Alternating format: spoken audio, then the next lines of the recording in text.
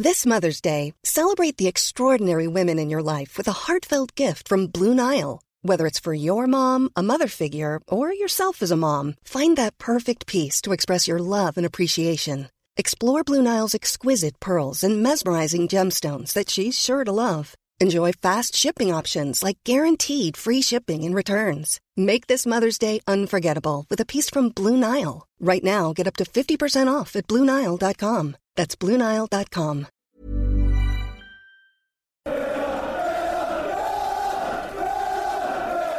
Hello and welcome back to another edition of the Holtcast in association with Acorns Children's Hospice. Cole Pedham here as always, and of course I am joined by Tom Nightingale as well. We're going to run through all things Aston Villa, with Villa winning 2-1 at Villa Park on Sunday against Leicester City. Of course, you're hearing this on the Monday, so I feel like I need to specify that every time for my own OCD-ness, I should really say. But anyways, let's go to Tom first, because no matter a topsy-turvy win, one that had a lot of goal-scoring opportunities for both, I think it's also important to enjoy these while we can. But anyways, Tom, how's it going for you? Yeah, I mean, I think that's it right there. Like, you gotta, if you can't enjoy yourself after that kind of win, then there's something wrong, really. Because I mean, I thought, coming off the City game, I thought we got a lot better second half at Man City, and so I was a little bit disappointed with how we started today, I have to say.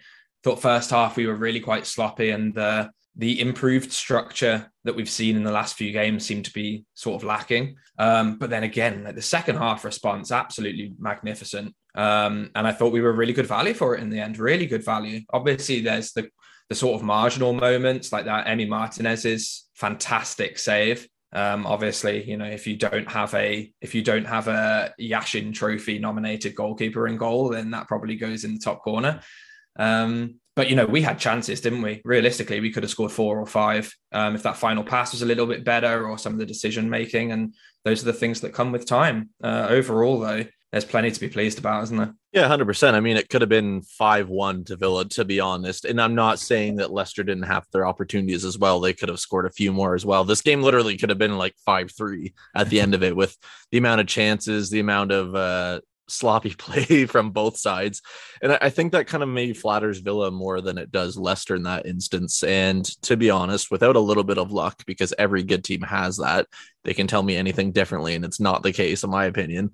Without a little bit of luck, this easily could have been a draw, or worse, depending on how you saw how Villa defended at times. And we'll kind of get on to Ashley Young and Maddie Cash in a little bit, because I think those two played a big part in some of those sloppy plays at time, with the amount of chances Leicester kind of had, overloading the wings in particular.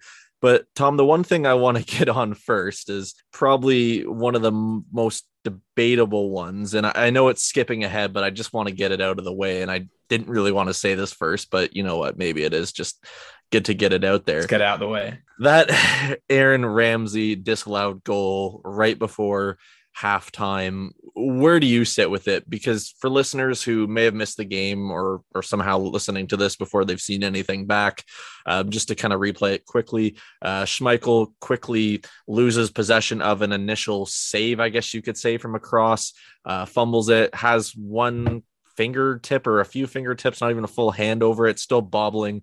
I think if Ramsey didn't even touch it, it would probably bobble a little bit more. But anyways, Ramsey smashed it. Apparently it hurt Schmeichel's hand, boo-hoo, which he complained about in the post-match after, which I really got a kick of. But anyways, that was that. It got disallowed because apparently he was in possession of the ball. And all I can say before I go to Tom here, because I know I'm ranting, is if that is possession, then I have a bridge to sell you. I have a flying pig to sell you. And I am also a prince of Abu Dhabi or something like that. But anyways, Tom, where do you sit with it?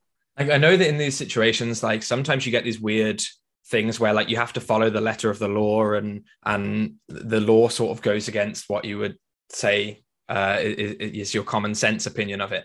Like, in this instance, there's no way, as far as I see it, and I don't think this is with claret tinted glasses on, but obviously probably to an extent it is, but I just don't see how you can look at that really and say that Schmeichel has, like, got control of the ball in that situation. Like, he's got his finger, he's got his fingertips on it or whatever, but just because you're touching the ball doesn't mean that you're in control of it. And then I was following it in real time, right? I saw everyone complaining about it. And then the debate starts. It's one of these situations where you realize actually a lot of people don't know the wording of the rule. So then everyone goes to check the rule and it's like, was this wrong or was this right? And it seems that, I've got the rule up here from IFAB. The goalkeeper's considered to be in control of the ball with his hands when the ball is between the hands or between the hand and any surface, e.g. the ground. So that makes it sound like he's in control of the ball. So suddenly you're thinking, oh, maybe he was in control of it. But then it says, except if the ball rebounds from the goalkeeper or the goalkeeper has made a save. So by the letter of the law, like not only is it common sense, it seems like it's wrong because how is he in control of the ball? But then actually you read into the letter of the law and it's still wrong.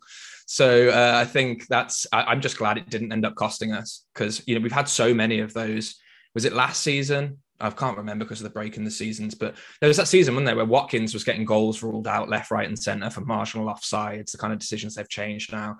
And I'm sure fans of every club feel like this, but I do feel like as Villa, we've had a fair few of those decisions go against us. Like think of the Man City one, the offside, that ridiculous decision last season. And then they come out, Premier League or IFAB come out after the game and they're sort of doing all this verbal gymnastics to sort of bend the rule to make it sound like the decision was right.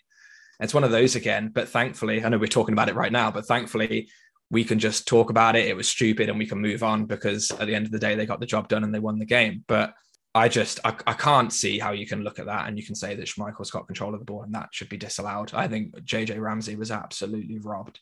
Yeah, and this isn't us coming off as bitter, obviously, because Villa won. And the one thing that we should probably stress is, and I feel like every Villa fan was probably thinking this, or most of them, was we're going to probably lose now. I felt like that at halftime because, the luck of Villa fans and Villa in particular with when they watch their team and just when these things go against us, it just doesn't go well. And I just wanted to get that out of the way. But every time Villa gets screwed over, I always think of Henry Lansbury against Crystal Palace and how the DAZN feed just cut off right after that, basically like, nope, game's over. We're not going to reflect on it or anything like that. I don't know why I'm bringing that up, but that just always sits in the back of my mind as a WTF moment, to be honest. But I guess from that to conceding early to then bouncing back. And I think the theme of bouncing back this game was definitely relevant for Aston Villa. Of course, Harvey Barnes scores in the first 20 minutes. We respond a few minutes later through Ezri Konsa, who had both goals today, was on for a hat trick, a center back. How rare is that to see? And to be honest, I did like seeing him up the pitch. I think it was in like the 60-something minute, maybe 65th, and he was literally dribbling the ball like a winger at one point all the way up there. But, he had confidence at that point. But Tom, what was the mindset for you in terms of the resiliency today? Because we've seen last season, this season before, and for as long as I can remember, at least, we've gone one goal down, something's not gone our way, and we've kind of collapsed. And we've already talked about one thing that didn't go our way at 1-1 to make us 2-1. And then you see another one, obviously, previously, we're 1-0 down and we have a quick response. What does that all mean, not only to you, but what do you think it means to the players as well on the pitch? It's like you said, right? I feel like as Villa fans, we've got used to... we've been pretty brittle for a while, I think, as a team. And I'm talking for a while, obviously not necessarily week to week, every game, but it's been a pattern, I think, for years and years that we're brittle. And you put us, when the chips are down, we struggle a little bit. Under Gerrard, I mean, we're only 4 games in, but it's one of the things that is pleasing me the most. I was really not sold on Gerrard when we were talking about it and when it sounded like the appointment was going to be made. And I would still say, we are only 4 games in. So it's hard to know what's just new manager bounce and what is, an actual sort of revolution sort of going on, But it's been one of the key characteristics so far, hasn't it? It's like that resiliency and, God knows what he says to them at halftime. I get the feeling he gives them a bit of a rip at halftime because the response is just excellent. And the thing that really pleases me, obviously we got the 2 goals. It's great. We had chances to kill the game off, developing a bit more of a killer touch. I don't think would go amiss really. If we do have aspirations to push up into the top half and, sniffing around 7th and 8th spot this season, then we're going to need that killer instinct. But the really pleasing thing to me is that we're so much more resilient. And also I think our game management is a lot better. How often have we seen in recent years where we're playing and we're one goal down or whatever going into 5 minutes and we're pushing, and then, players from, the opposition are hitting the floor, or time taking ages over a throw in, or, goalkeeper taking ages over a goal kick. And, they're shutting us down in defense and coming away with the ball and then just passing it around us, making it hard to break it up and get the ball back and go at goal. Like, we're doing all of those things now. In the last sort of 5-10 minutes of a game, and we have the lead. And that's exactly the kind of thing you need to do to become a side that wins habitually. And I think it's been missing for a long time. And I think that says a lot for Gerrard, who the person that Gerrard is and the coach that he's become. And also just his mentality and the mentality of his staff, I think it's win at all costs has a bit of a bad rep, I think, because it conjures up images of dark arts, as they call it, but you need that element. You need that sort of, it's almost like a ruthless streak, isn't it? Just not being soft, not making silly mistakes at the end. And one thing that was really pleasing for me is that, I liked the moment, when Carney was on and he robbed Maddison, took that free kick, right? And we were like, oh, okay, we're going to be under pressure here, going to swing it into the box later on. Free kick was absolutely terrible. Carney robs the ball off him, goes past him, and then you get Maddison sort of kicking out in frustration and giving us a cheap free kick, and we can burn some minutes like that. That's the kind of mistake, like the cheap foul and giving the ball away and giving away momentum. Like Villa used to do that. Even very recently, right, when we were pushing for a goal, that's the kind of mistake you'd see Villa making, and you'd be screaming at your telly. Whereas now we're the team who are starting to draw those mistakes from opponents. And I think it's all those little marginal things, right, that I think go a long way to building a winning mentality. And everything, really. Obviously, we're not playing superbly well throughout every game, the whole 90 minutes, but on the whole, the improvement is pretty striking, isn't it, really? Well, yeah, the one thing that I feel like we've all heard Steven Gerrard say since he's came in as Villa boss was the word suffer and suffering, really, and how you have to kind of go through moments of the game where you're suffering. You don't get much of the ball. It's nitty gritty moments, but you have to make the most of it. And whether that's holding your own in your own zone for, I don't know, 5 minutes, 10 minutes, whatever, a few counterattacking opportunities, taking your chances in front of goal, whatever it is, it's working as a unit. And I'm not saying we didn't do that under Dean Smith, but it just seems like there's kind of two sides to it now. It's Stevie G is going to give you all the confidence in the world, all the opportunities to do the best you can do. But if you're shit, he's going to be honest with you and tell you some home truths you're probably not going to like. But at the end of the day, you're professional. You need to do better, whatever. I'm not saying Dean Smith never did that. I'm sure he did, but I almost wonder if it didn't come off almost as, I wouldn't say lethal, but maybe in the most meaningful way for some players. Every player reacts differently to stuff. And I'm not saying every player in this side is going to be 10 out of 10 for the rest of the season and react to the way that Gerrard does it, because obviously some will, some won't. It's probably the reason why we won't see some players and maybe they move on in January or at the end of the summer, whatever. But for the most part, you can see players like Nakamba, who is a completely different player under Steven Gerrard thus far. You can tell there's some real one-on-one coaching that has gone on with him and keeping it simple with him and the instructions and everything like that. Moving Douglas Luiz a little bit further up in the midfield, giving him that freedom to move forward has benefited even Nakamba a little bit. McGinn's McGinn. I guess you can't really change him too much. You look at Watkins with the pressing last season, he's doubled probably in terms of his performances in terms of pressing. Wingers are interchangeable right now just because of really injuries and the thickness and how fast games are really coming right now. But everybody, and even Matty Target, I guess right now, who's of course injured, everyone's benefiting right now. And I think that's not only because of rotation, but I think it's, and to be honest, I don't even think it's a fresh mindset, Tom. I think it's one of those things where you sit there at the end of the day, and I've said this before and I'll always say it, any sport is a psychological kind of warfare. If someone believes in your philosophy, enjoys who you are, believes in you, they will run through a brick wall for you. And I think that's what we're seeing right now. And maybe it doesn't even come down to Steven Gerrard itself. Maybe it comes down to some of his assistant coaches that have come in. Maybe it comes down to the likes of Neil Cutler and Austin McPhee still being there, of course, and some familiarity. Maybe it's the kitchen staff that makes them feel so, you know what I mean? It's all these little components that all come together. It could be the guy opening the door for one of the players in the morning to say good morning. You know what I mean? It's everyone works at a team, no matter how big or how small the job. And I think that's the thing that's really working with this team right now. And who knows, maybe we finish 6th, maybe we finish 13th. Like, we don't know. Of course, there's so much time still to see what happens, but we're in a really good place right now. I think what you're saying about, you touched upon, some players maybe I think aren't going to buy into it. And I think Gerrard said something like that. I can't remember the exact wording, but he, in some presser or an interview, he said something about, hinted at certain players who maybe aren't buying in to his philosophy and his coaching staff philosophy. And the thing is, like, where are we now? Early December, like January, I'd expect to see some sort of movement, probably maybe both in and out.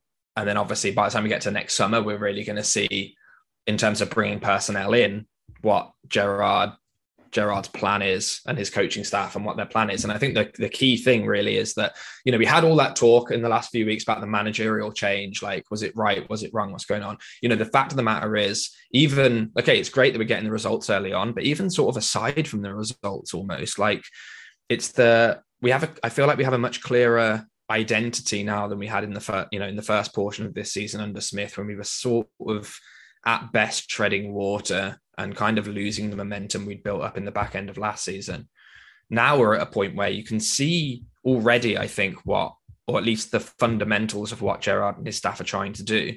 And so now you're at the point, like, if there are certain players in the squad, like, we'd be speculating to name names, I think, at this point, about who it might be who's not buying into his philosophy. But if you're looking at some of the players on the periphery who aren't really getting into the team, like, if you've got players like that who have ability and, in past seasons have contributed for us, but Gerrard and his staff are pretty confident that they're not going to buy into the philosophy and they're not the right kind of player, like, we're at a point now, I think, where we have to just go all in that regard. And, like, if players aren't right, then players aren't right. But certainly the 15, 16 players that we're relying on at the moment and rotating, I think there are signs from all of them.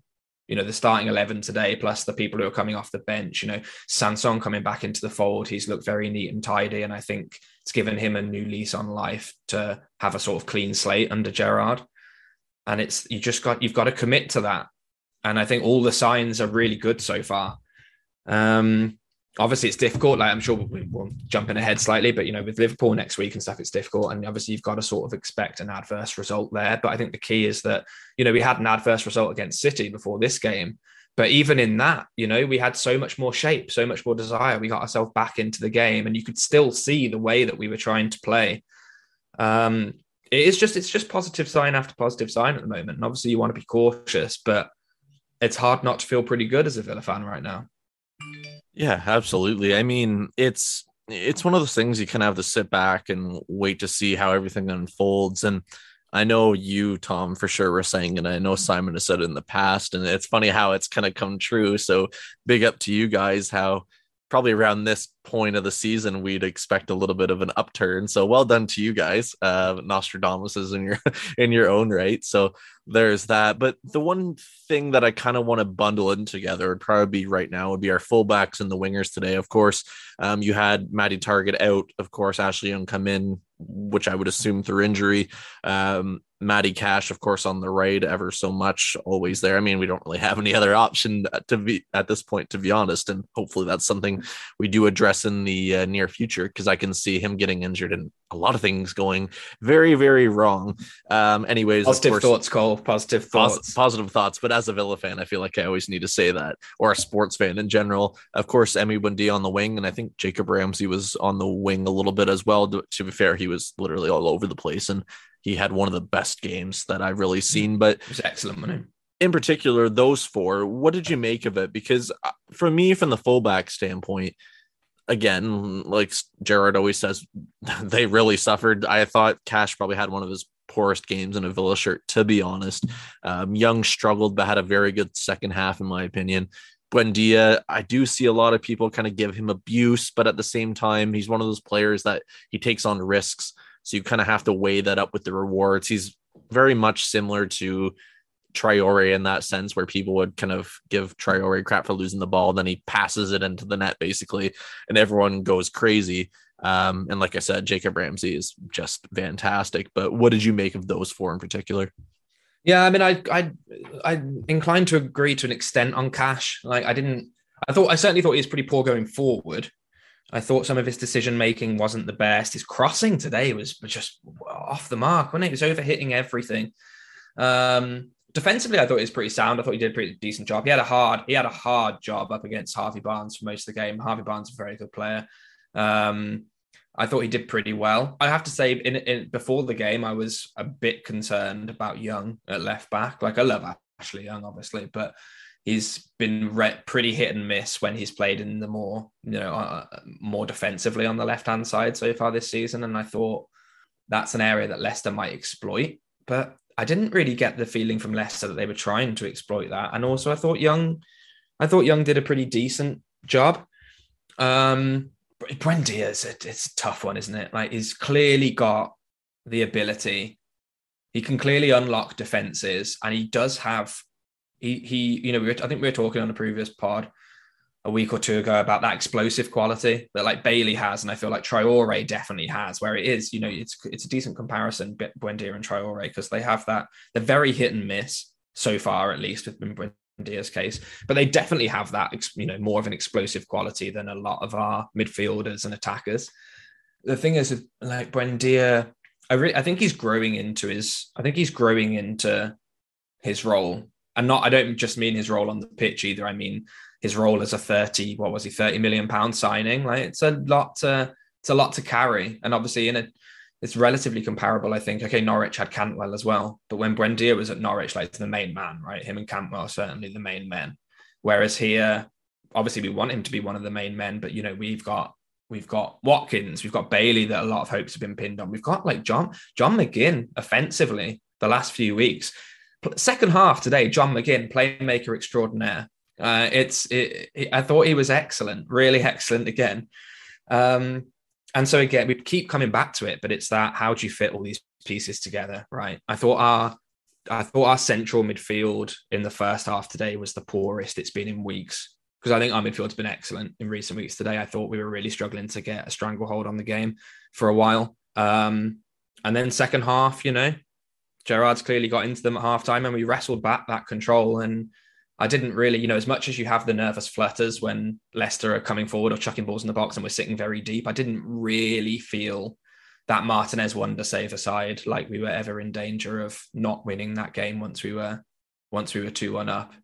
And so it's just about working out how to fit all these pieces together.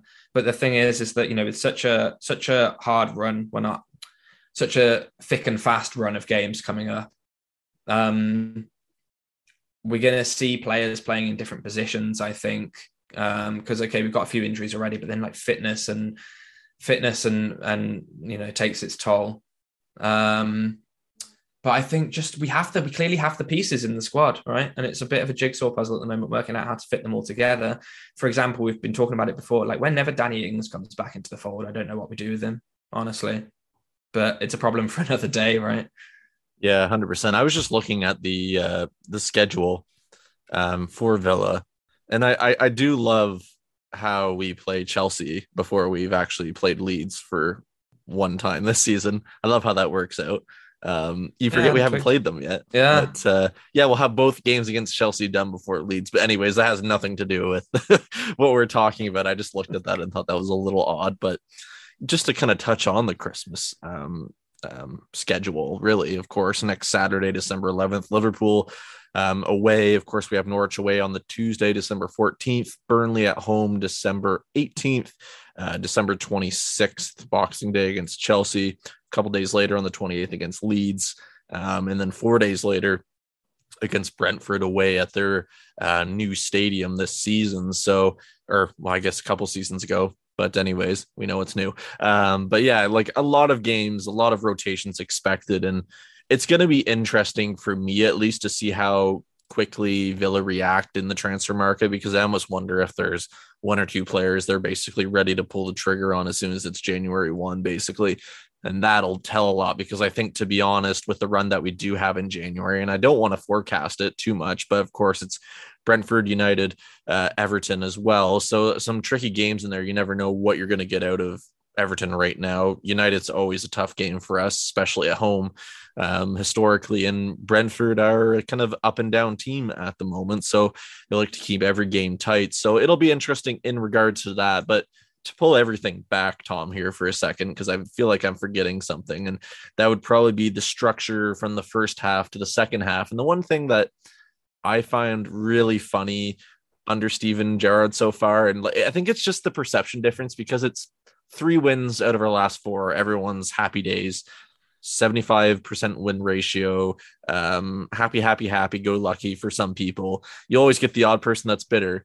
But I feel like we were a second half team or a 1.5 team under Dean Smith, but we could have the same win ratio and people still wouldn't be as happy. You know what I mean? Do you think that's just kind of the newness factor and kind of the quick success that's kind of poured into that? And I know it's nothing to really do directly with this Leicester win, or win against Leicester, I should say.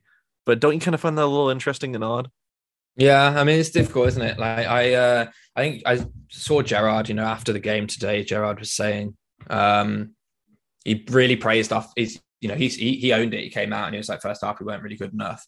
Second half the response was exceptional, which, I mean, that very much was the case, I thought. And he said something. There's a little line, I can't remember exactly how he phrased it, but it's like,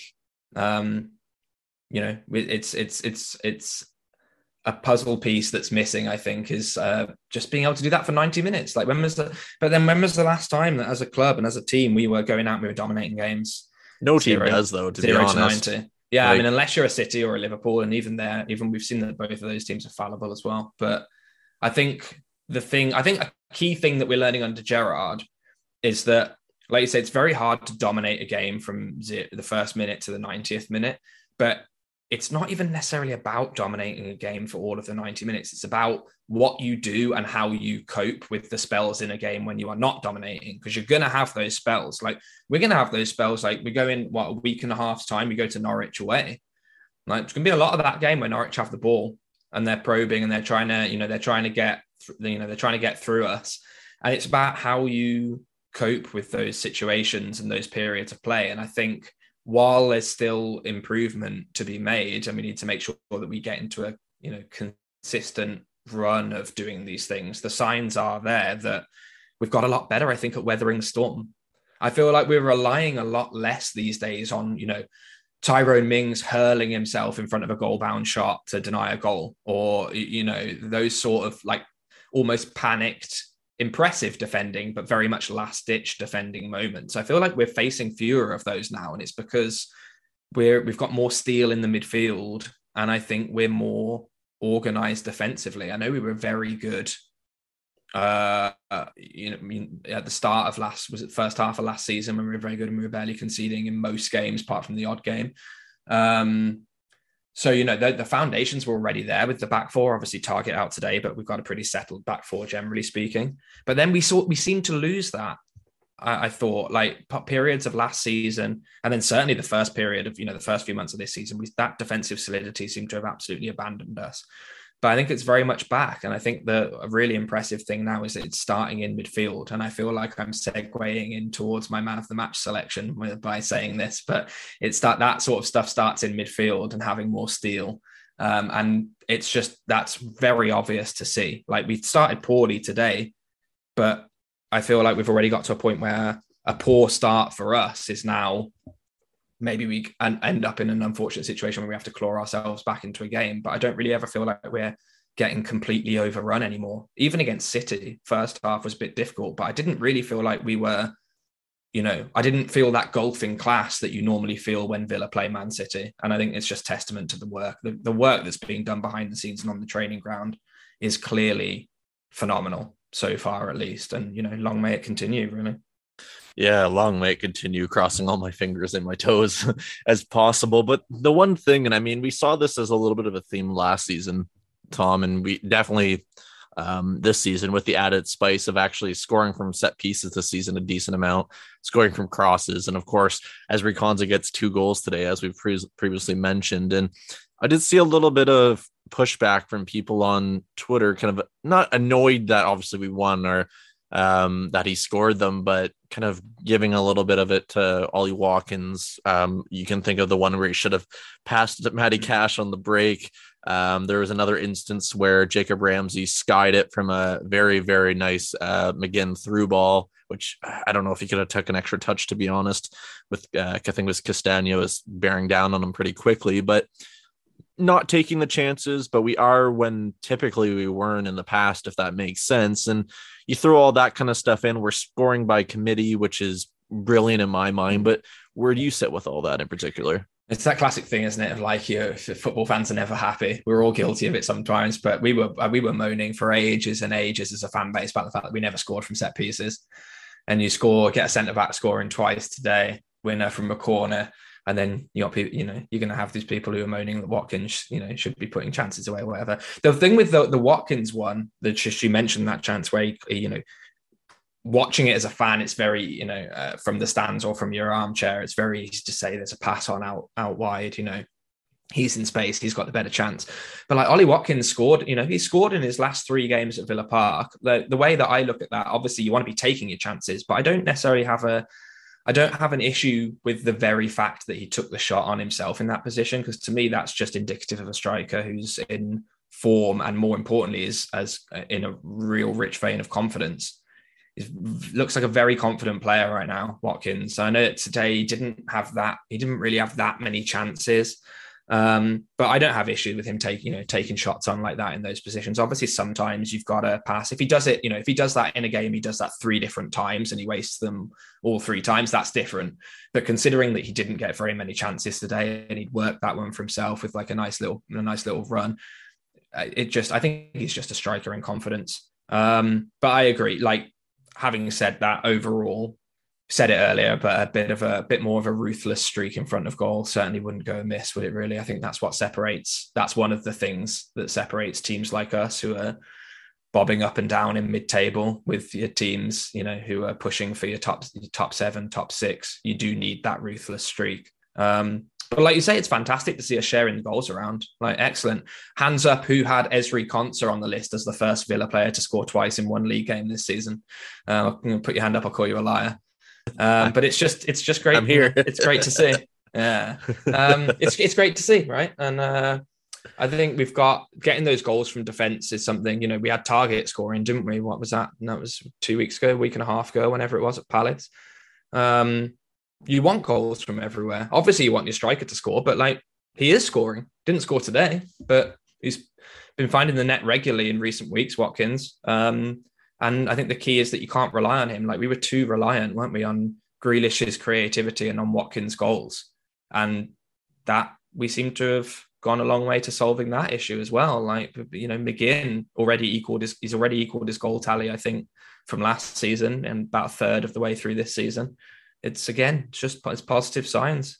Yeah, I mean, it also is one of those things where for me, it's just funny how we went from, and I mean, I kind of felt like this a little bit too when John Grealish left. I'm never going to call him Jack anymore, just to get that name out of this podcast. But anyways, good to always mention what it feels like. But anyways, it was so dependent on that, and I would be lying if I said I never kind of sat there and thought after we sold them that we might struggle a little bit here to create opportunities. And we saw Target struggle as well, but it all goes to the quality of the side, how you set them up, and really if they can work well with each other and believe in, of course, the coach, the management, the assistants, and of course in each other and in themselves. So we're seeing that right now, and long may that continue. But Tom, before we get to our match balls, let's go over to the Twitter 3-word reviews. So thank you to you all who have got involved. Of course, you can tweet us at 7500 to Holt in the future, and we will read them out on the podcast. So I'll just go through a few now. Colin Frederick says, I'm just happy. Our very own Tom Nightingale says marvelous by name. David Bladden says Konza for king. George Templeton, Christmas season momentum. Steven says Perslow always knew. Funny to see how hindsight works. Christine Nakamba is marvelous. Aston Villains early mess success. Michael Rudd 40 fouls ... again, all in caps. Let's see here. We'll read a few more. Dave Stenson, absolutely fucking awesome. David Kearney, very creative. John McGinn. Fair enough. I'll give you that one. Good thing I actually didn't read the one I was going to read next because it's probably not appropriate. But anyways, shout out to Dave de Gurnier for that. And he'll know what I'm talking about if he's listening to this. But anyways, and we'll finish off with, let's see here. Stephen Nee, Oliver, about him. But I'm sure he meant all about him, but used Oliver as it. But anyways, I probably just ruined that punniness. But as I do with most things, I probably ruin them. But Tom, let's go over to the match balls, and who would you give yours to? I mean, I thought there were a few candidates really today. Like even aside from his goals, like Konsa, I thought was very solid. McGinn, I thought was excellent again, really excellent. But I'm finding it really hard to look beyond Marvelous Nakamba today. I think we're at a point now with Nakamba. Like when I used to play Sunday League football, right? And when I was 13 years old or whatever, I got the most improved player trophy. And when you're 13 years old playing for a Sunday League side, what that means is you were crap and you're now competent. Whereas for Marvelous Nakamba, what I think it means is that he was inconsistent and he was occasionally showing up as a bit of a weak link in midfield. Now, honestly, I think obviously you take it on a game-by-game situation when you're picking the team, but I currently cannot imagine Villa's midfield without Nakamba at the base of it. I think he has been absolutely excellent. He's always had that ability to, keep things simple, break up the play and everything. But now, I think he's underrated, his passing and his ability to start moves from the back with a very simple ball. Like he did it, Watkins' goal against Brighton. Oh, it's merging into one. But, when Young carried it from central midfield and got that assist, and that was Nakamba that started that move. And we're seeing more of that. They don't always end in goals, but it ends in chances quite a lot, where he either wins the ball or he wins a tackle or he gets the ball in a position that you might consider dangerous, sort of on the edge of his own box or whatever. And he's learned, I think, to keep it simple, keep it ticking over. And I'm really getting the feeling that Gerrard and co came in, saw Nakamba, they've seen him play, they've seen him in training, and they said from the outset, okay, like the defensive side of his game is very good. Let's get to work on making him into a ball playing defensive midfielder and the kind of guy who can turn possession over and keep the play ticking over and, make those little sideways 10-yard passes. Even if there's a lot of passes are sideways, who cares, man? As long as he's keeping the ball and is keeping things going. And I think he's added that progression to his game. And I think he's really, didn't he win Villa's official? I think he won the club's player of the month, didn't he? I think so, yeah. Announced the last couple of days. Thoroughly deserved as far as I'm concerned. And I thought again today was excellent. Like I said, the midfield in the first half left quite a lot to be desired generally as a unit. Second half, though, I thought he was absolutely integral to our success and to keeping control of the game. So yeah, long may that continue. I like the transformation the improvement is remarkable. Yeah, marvelous to remarkable. I don't know if that's something. Maybe it's a title for a future podcast if he keeps these performances up, but fair play, Tom. I feel like it'd be really easy to go with Ezri Konsa, and I did in the player ratings on the 7500 Holt website. So I'm going to change it up just for the podcast sake. Of course, it's easy to give it to a center back that scored 2 goals. You could probably give it to Emi Martinez just for that one save. He leapt like a salmon to save Javi Bonds or however that little gif goes. I probably just ruined it again, ruined another meme. But anyways, my English accent is fantastic, as you can tell. And it's really tough. Like there's so many players over the pitch, in particular in the second half, that you could give it to.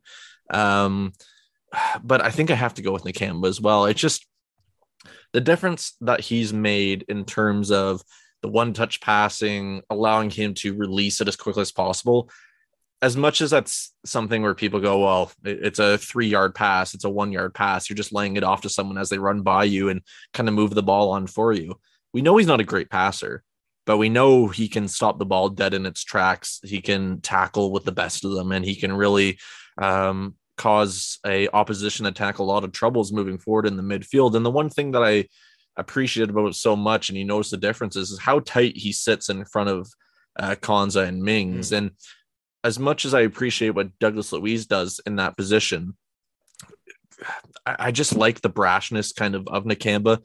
He's not afraid to slide in, and when he does, it's typically well measured. He will pick up a yellow card, but again, it's usually worthwhile in stopping something that's probably going to result in potentially a dangerous opportunity for us. That's the thing, and I think just it's the simple things, and people look at the goal scorers, and of course McGinn getting the assist and Buendia.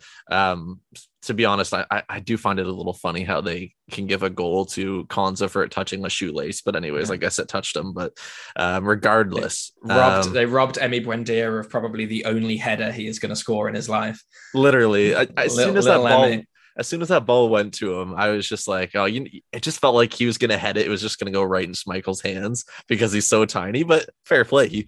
He picked the corner, but anyways, it's unanimous. We're going to go with Nakamba. And Tom, quickly, before we wrap things up, of course, we're going to hopefully have a preview pod up with a Liverpool fan later in the week, probably around Thursday, but confident going into a week filled with Steven Gerrard back to Anfield topic points, I guess you could say.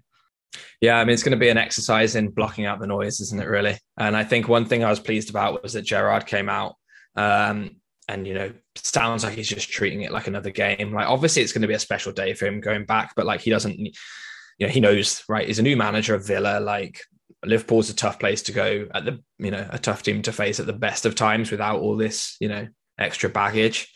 So I'm just going to be blocking it out. I hope that the team does the same, really. And I think all I'm really hoping for, like, it's Liverpool, right? They're going to get chances. They're going to dominate the ball. It's going to be very difficult to realistically get a result. It's not to say it's impossible, obviously, but it's going to be very difficult. All I want to see is the same, what we've seen in recent weeks, like that level of competitiveness, desire, competency. I feel like hopefully we can be at a point now where, touch wood, gone are the days where we're getting blown away 4 or 5-0 by teams like this. Like, as long as we can be in the game, competing, showing the same levels we've shown in recent weeks, then I'll be happy. And who knows, man, it's not an impossibility that we nick something, but another strong performance would do for me.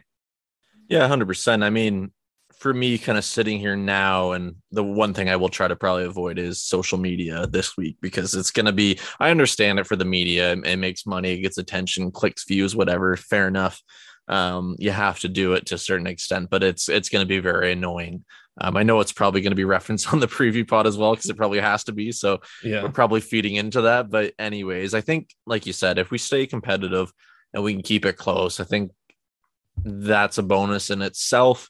If we nick even a point, I think that's massive. One, not only to fit the whole story around it, but I think for our season, putting us on 20 points right before the Christmas break, going into Norwich with a little bit even more confidence, because I don't even think unless we lose like 9-0, I don't think, or it's something crazy and no one shows up, I don't think this really hurts confidence at all, in my opinion. So I think it's kind of a free hit, a free opportunity to maybe even get something. I would love us to win this game, because one thing, it would upset Klopp. Not that I don't like Klopp, but it is funny when he gets annoyed, because he looks absolutely stunned, because he's probably not used to losing too much. But I don't know. It just would be a nice thing to see, and hopefully we can get a few more of those results that we had last season, where I'm not saying a 7-2 over Liverpool, but more of those shock results against your traditional top six. And as far as I can remember this season, we haven't had one of those yet. So we beat Leicester. We did that last season, of course, in the first leg. So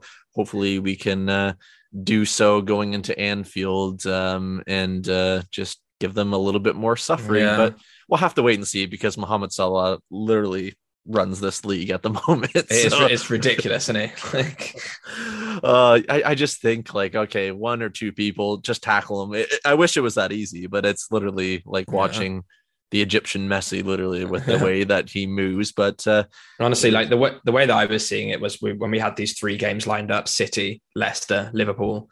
there's a thing, people tweeting, how many points would you take from those 3 games? And I said straight off the bat, like I would just, if we can get 3, I would love to beat Leicester. And if we can beat Leicester and then just look competitive in the other 2 against probably the 2 best teams in the league, maybe Chelsea, throw that into 2 of the 3 best teams in the league, then that's fine by me. And, we've got the win, the huge win this weekend, huge win. And so if we can just go to Anfield, just be competitive, stay in the game, you never know. But like you say, I think it's going to take something really drastic to have a significant adverse effect on confidence and morale right now. Yeah. You know what? We'll end it this way because I completely forgot that I put this poll up and it was for the purpose of this podcast. So Tom, really quickly, Aston Villa finishing within the top 7 this season, yes or no? Or top 10, sorry. Top 10. I was going to say top 7. I had an easy answer ready for you. Top 10. I'm going to go with, I said at the start of the season, I thought we'll be in the 10th, 11th ballpark again, like last season. I think that we will finish this season around about the same points tally as last season, but I think it will get us a bit higher. So I'm going to say yes. I think we'll sneak in 9th or 10th. Fair enough. Well, 289 people voted and said yes. So 88% versus the 12% that said no. I'm going to go yes as well. It's going to be tricky to probably get to the same amount of points unless we keep this upswing. But to be honest, I think we're heading into the new year with a lot more promise.